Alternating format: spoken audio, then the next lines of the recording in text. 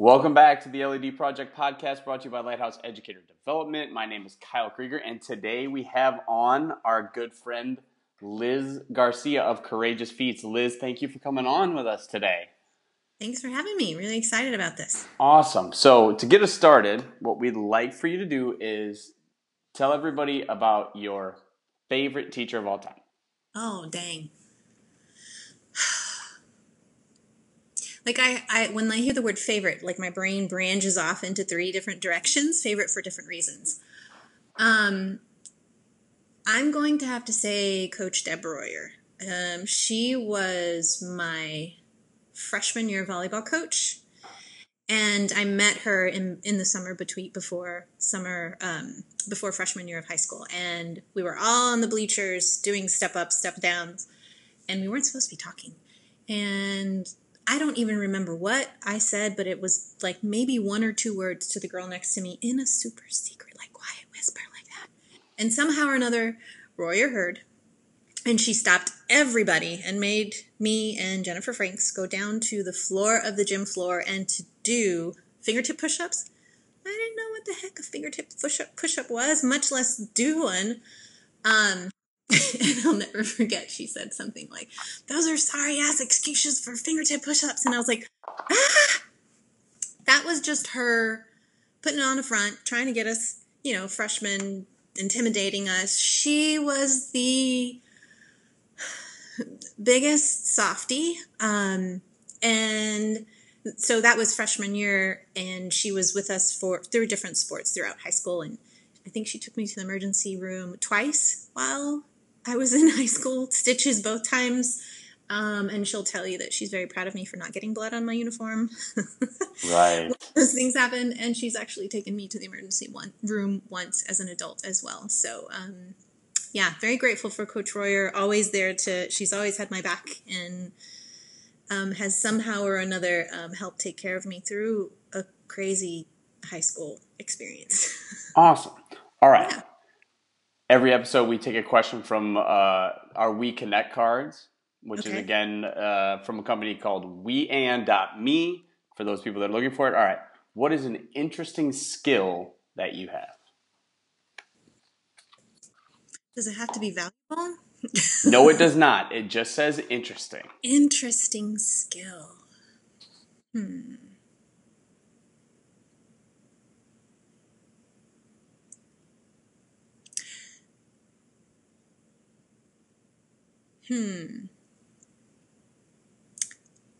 I think a skill I have, I don't know if everybody else will think this is interesting. I think it's interesting. And that's what matters, right? Yes. An interesting skill I think I have is I think I have the ability to create a safe space for people. And what I mean by that is help people in small groups, large groups, even one-on-one, to kind of let their guard down. And oftentimes it's because I let my guard down first and share some really vulnerable and important pieces of myself that help other people kind of go, okay, she's being real, so I think I can be real too. So I think that's one of my interesting skills. Awesome. Okay, so then do you have a book recommendation for the teachers out there? An interesting skill of yours. An interesting skill I have? That's how you build relationships, Kyle. I think my awkwardness is an interesting skill in the fact that I can use it to generally take down the tension in a room, or I can use it to my advantage rather than always being kind of handcuffed by it. My awkwardness is a skill, I think. Nice. So, all right, book recommendation for teachers. One book you think every teacher should read. Oh, gosh. Just one.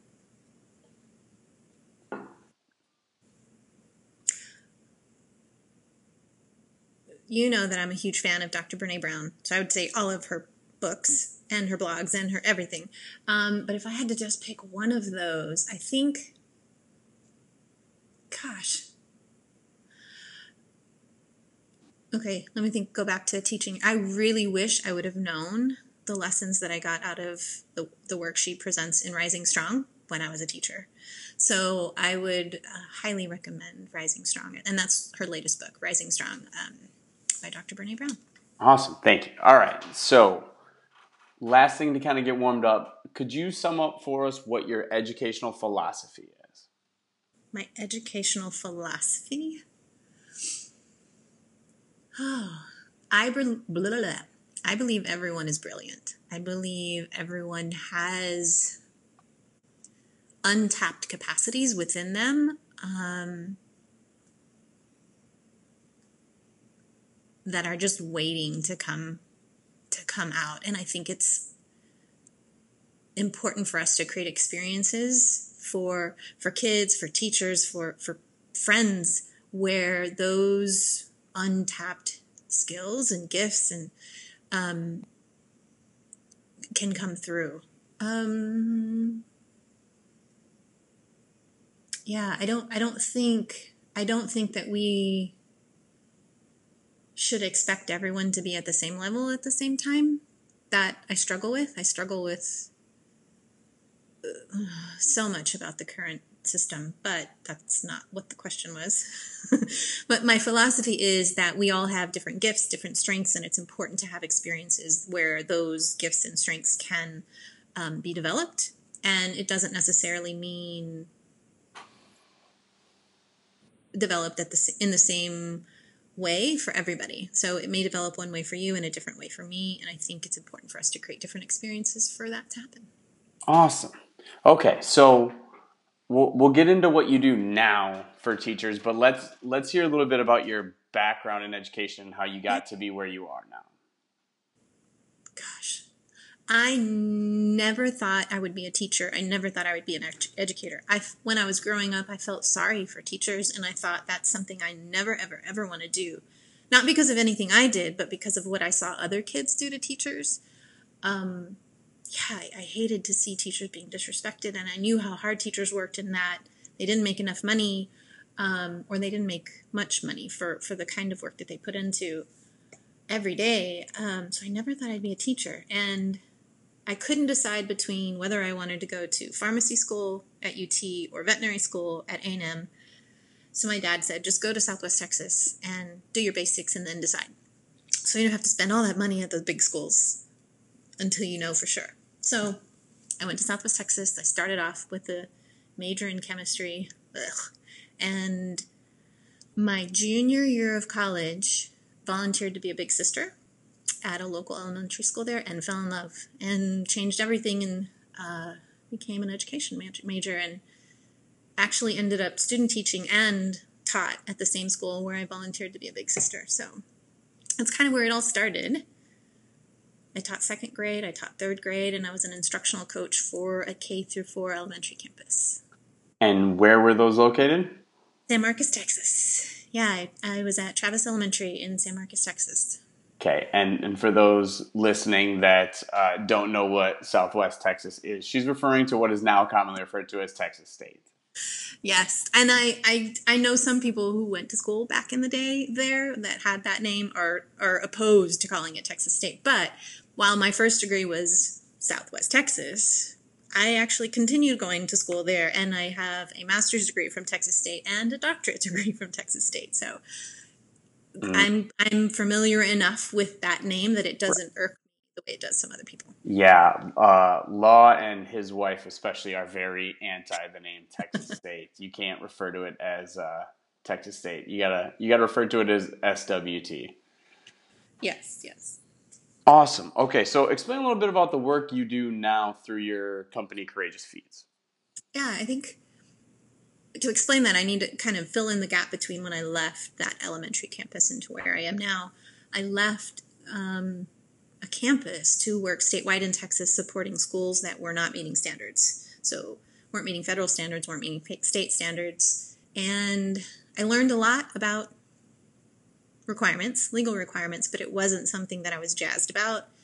And I got to select my own professional development through that work, and I chose to go to a coaching school and absolutely fell in love with that work and ended up being able to write a grant through that office to where I was leading and managing a statewide coaching and leadership development center.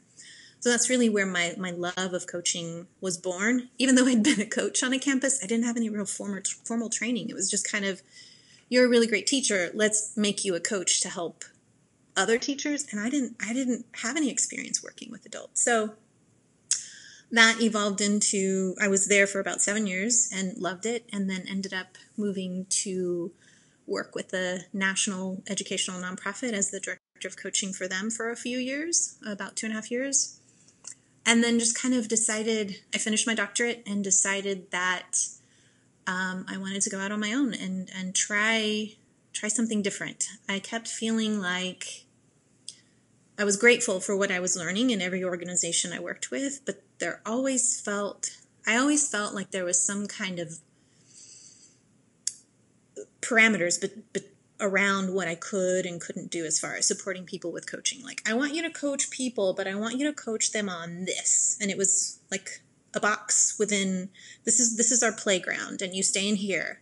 They didn't always say that directly, but it was essentially an undertone. And while that's important, right, I want to help people accomplish specific student goals and specific school-wide results. At the same time, there's so many personal pieces to the way that we show up in our work that I didn't feel like I was able to cultivate and nurture and help people grow in, because you can't help one without the other, right? They're both such huge parts of the way we show up, whether we're at work or at home.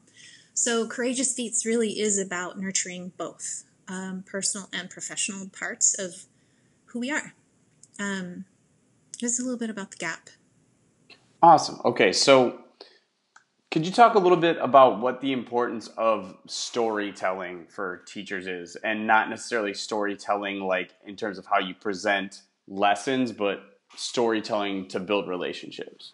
Yeah. So I'll bring in a little bit of my dissertation here. My dissertation is essentially my life story. And I never imagined that would be something I would study, or even, it's not at all a traditional dissertation. And I wanted to learn about all the things, and I was stalling because I wanted to learn about coaching and leadership and so many different things. And my dissertation chair kind of looked at me after a while and was like, well, maybe you need to study yourself. So mind blown. And what it really came down to was the stories that make up who I am. I hadn't really taken the time to reflect on the really important stories of my life and how that was impacting the way that I was showing up in my work. And through that exploration, it has made me more me. Sounds cliche, but I'm able to show up way more authentically with friends, with family, with professional peers, because I know and am confident about the stories of my past. And it also gives me permission to own the stories of moment-to-moment events, the story that I could be making up in my head right now about this particular interaction with you. So back to teachers. So that's the piece of my foundation work with stories. When I think about teachers and the importance of, teachers owning their stories as well, and understanding the way that the big stories of their life impact the way that they show up in everyday lessons, in the hallways with other teachers, in the teacher's lounge, when they're sitting down to get their formative or summative reviews with their principals, like that, those are so important. But then recognizing that each of those babies in their classrooms also have really important stories that they're processing and trying to make meaning out of in their minds, that teachers have an impact on as well. We can help them cultivate powerful stories about their lives, or we can help them cultivate shameful, embarrassing stories that make them cower and not show up fully as who they really are. So just a powerful place or a powerful position that teachers have an opportunity to shape those kids with their stories. And you were talking a little earlier about having a skill of creating safe spaces for people. So what kind of advice would you have for teachers in trying to create safe spaces, especially for their kids to acknowledge and start to share their own stories? I think one of the most important pieces is for teachers to do the same themselves. I can remember in college professors telling me that I shouldn't be sharing personal things about myself with my kids.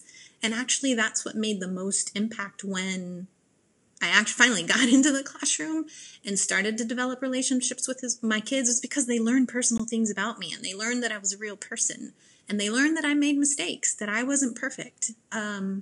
And I admitted when those things happened, as hard as it was, right? Because the teacher is supposed to be this expert, this know-it-all. I have the information, the knowledge, and I'm going to pour it into your mind. And that's not at all the way that ended up being most effective for me. So first, the best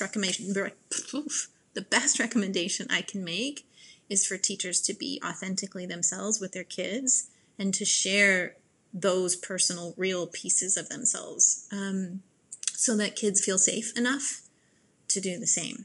And when and if the kids do share, to honor and respect whatever the story is that they share, and to not make it wrong or bad. Yeah, I totally feel you on that. Having professors tell you that you shouldn't share. I had a professor who was a teacher at the high school in the same town I went to college, that didn't wear a wedding ring because he didn't want his kids to know he was married.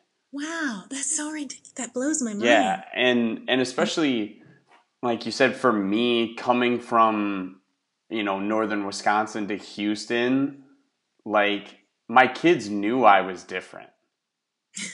Like, they can see very clearly that I'm different, and I've grown up different ways, and I've always felt, the same thing of, really, the more the kids know about you, the more likely they are. And I found a lot that if you don't give kids that window into who you are, they'll make stuff up.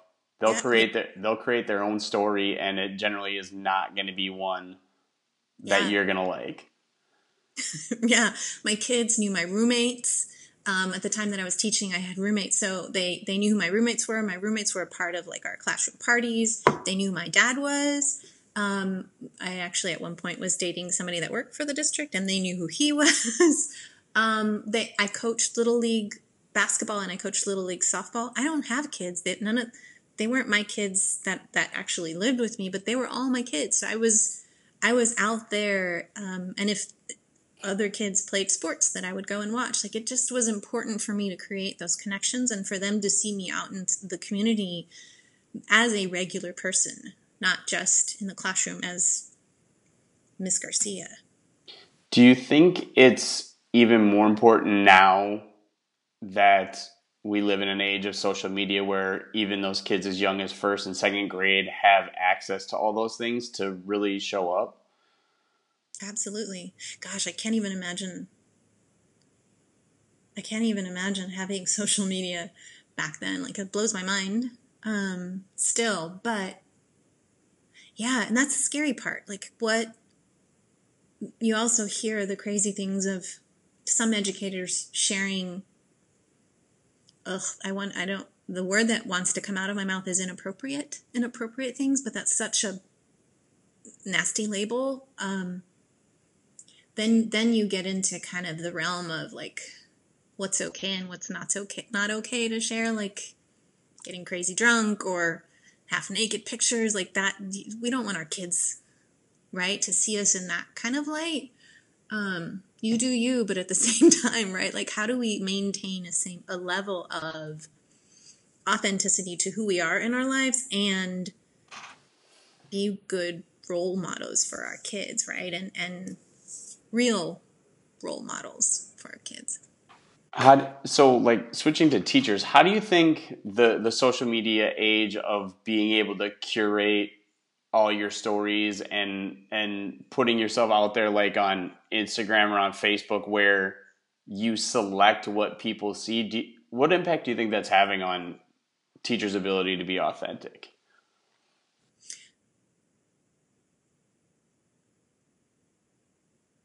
I think it provides a great opportunity. Like there's a part of me that kind of like there's a tiny little bit of fear that pops up, but I think the opportunity is greater than the fear. The opportunity to, even if you want to create just your own teacher specific social media profile, and where everything that you share is actually related to what's going on in your classroom, and could even be an opportunity to engage more parents and more people from the community. Whereas back in the day, like you close your door in your classroom and everything stays in there.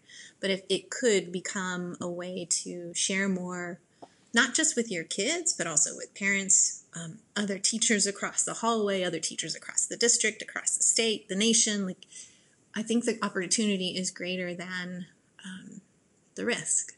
Right. So it's an opportunity where you could build more community that you may not have been able to prior. Yeah, sharing your story a little bit more with the times, I suppose. Yeah, absolutely. So what do you see as the biggest challenge with teachers you work with in them trying to be authentic with either their colleagues or their students?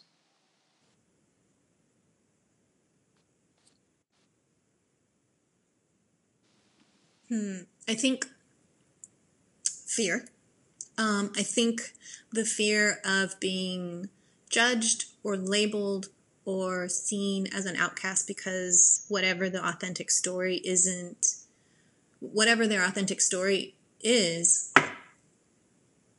the fear is that story won't be in line with what's acceptable or what everybody else's story is like. I think that that fear keeps a lot of us from taking risks and for trying new things, because we're afraid of what other people might think. So then we don't share the reality or the truth behind what we're thinking or what we're feeling or what we've experienced. We kind of take those pieces of ourselves and shove them down into a quiet, dark little corner of our soul, and we leave them there. And then we're not really ourselves. So kind of on that same vein with what you were saying, what do you think the importance of reflection are for teachers in terms of not just their teaching practice, but on that personal or emotional side? It's huge. Reflection is a big part of being able to own that authenticity and really getting clear on what you want, what you think, what you feel. We're so busy, especially teachers, right? There really isn't a whole lot of downtime in your day. And when you get home, the last thing you want to do is think because you've been on your feet and you've been thinking all dang day. So it's the challenge is finding and making the time to actually do the reflecting and to actually think through, based on your reflections, what actions might you want to take or what do you want to do differently. That takes time. Yeah, we were having a conversation earlier this week about how important reflection is in terms of maintaining like a perspective on what's really important, because now that I've been out of the classroom for going on 10 months, it's really been the last couple months that I've started to really have a more realistic view of my story or the way my teaching went, and now what teachers are really going through. And reflection to me was always brought up when something was wrong. It was never really framed as, hey, this is something that's good for you to do consistently. Because it is really hard even to just take time to sit down and write 2 pages. And a lot of what we've been hearing and been reading about too has been, now you have the opportunity where you can just, like we're doing now, you can flip on your computer or your phone and you can record a video or write a blog or do a podcast or whatever you want it to be. But I think after 7 years, I was so ingrained to the way things were that there were a lot of things that I just had become used to that I ignored, that now looking back, had I had the perspective, there were things that I would have stood up for, and that's something that really has made a difference to me this year, and really kind of framing how we want to work with teachers. Yeah, that time to reflect. And also, bonus on top of the reflection is having someone to process those reflections with, or even if it's just like a verbal vomit, thinking out loud with somebody to help you process everything that's going on in your mind, is so powerful. Yeah. I guess the question I want to ask is, maybe this doesn't sound exactly right, but what's the difference between reflection and just being someone who continuously just complains about their job? Because we all know and have known those teachers who, no matter what is going on, they want to complain and they want to talk about it all the time, but it's only really to complain.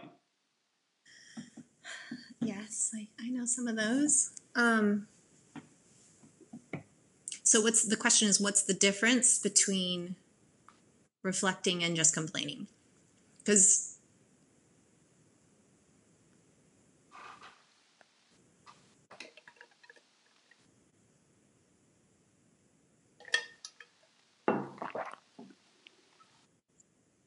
I guess complaining is a form of reflecting. Ew. It's not a healthy form of, Yeah. Right. You don't want to stay quiet about something that isn't right. So in some instances, complaining might be the thing to do, to speak up about an injustice or something that shouldn't be happening.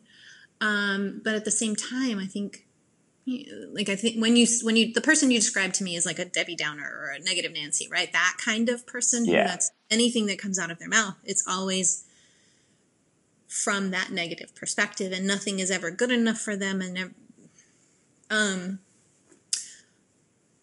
that for me, I've actually worked with a few people like that you're describing this in coaching situations, and what I try to focus on with them is their mindset, and really pulling back to get to a place where we're thinking of things in a growth mindset. Like, so, okay, so it's hot outside and you're complaining about it.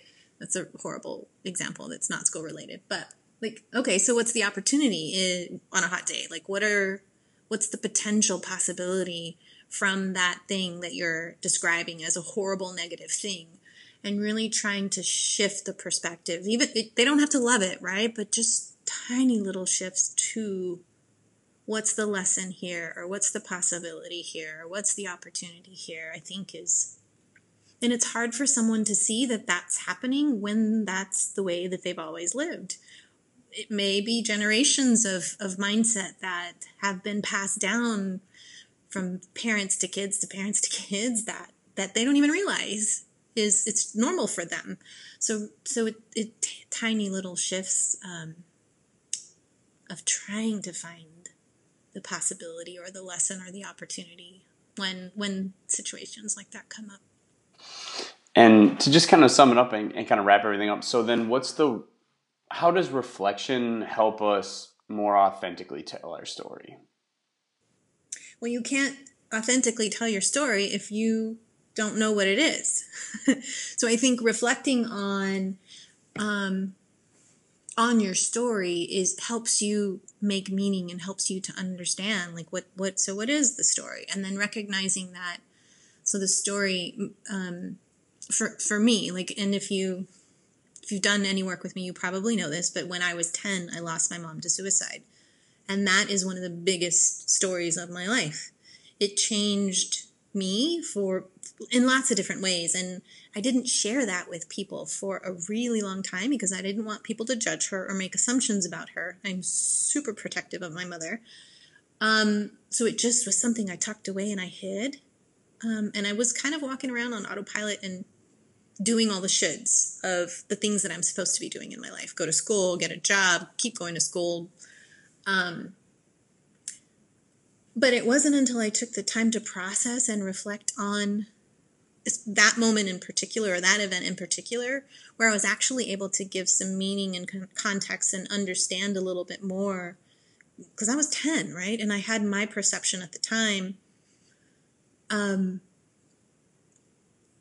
as an adult, like my story is I'm so grateful for those 10 years that I had with my mom. I'm not angry with her. I'm not resentful with her. There were so many things in her life that were going on at that time that I couldn't have even comprehended. Mental health is an issue in my family as well on that side. So there's that on top of losing a job and not being able to find a job, like so many different things coming in for her that I could spend all day talking to you about. But the shift of recognizing that I was lucky to have the 10 years that I had with her because of the lessons she taught me in that time that I don't know how she fit all those lessons in 10 years. And once I started to own that and to speak up about my experience, I was able to relax into who I really am and to start thinking for myself and break free from those shoulds. And to also be an advocate for mental health in a way that I wasn't ever able to do before. And it's helped other people open up with me about things like that I would have never imagined possible. So, well, yeah, and it sounds like too that's a story that is probably not uncommon for a lot of kids, whether they live where I grew up in Wisconsin or whether they live in Houston or in Austin or wherever. That I think that the number one thing that, like with the story is our kids, we share some of the same stories that they do. They go through a lot of the same things we went through. And that was a hard time I had here because I had never gone through anything that's remotely close to what, some of the kids went through that I was teaching in,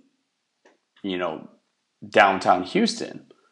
Like I grew up very, very sheltered and very, very, very lucky to have amazing parents and family all around and a school where I always felt safe and I always knew where I was staying and, where my next meal was coming from. But there are parts of my story that are the same as theirs. And, I think the more we can make ourselves just a person with our kids, I think it's important. And law always talks about it. You can't expect to teach a kid anything if you don't have a relationship with them. And letting them know who you are and what you're about is very important. So if you could leave our teachers with one, tip, one bit of advice before we go, what would it be?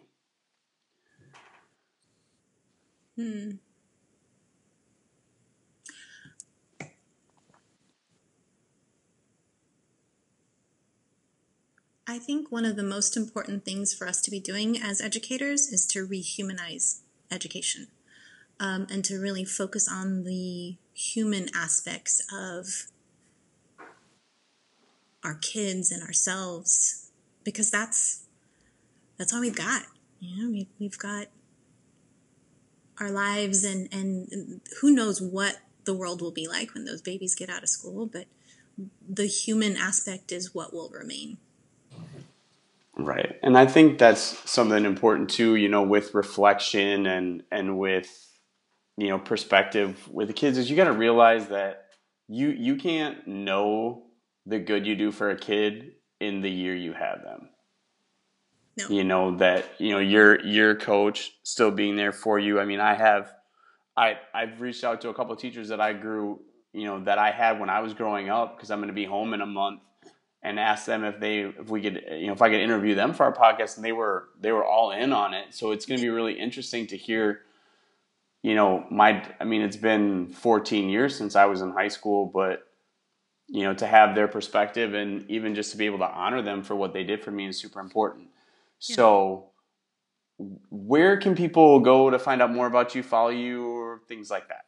Yeah, my website is courageousfeats.com, and that's the word courageous, and feats is feats.com.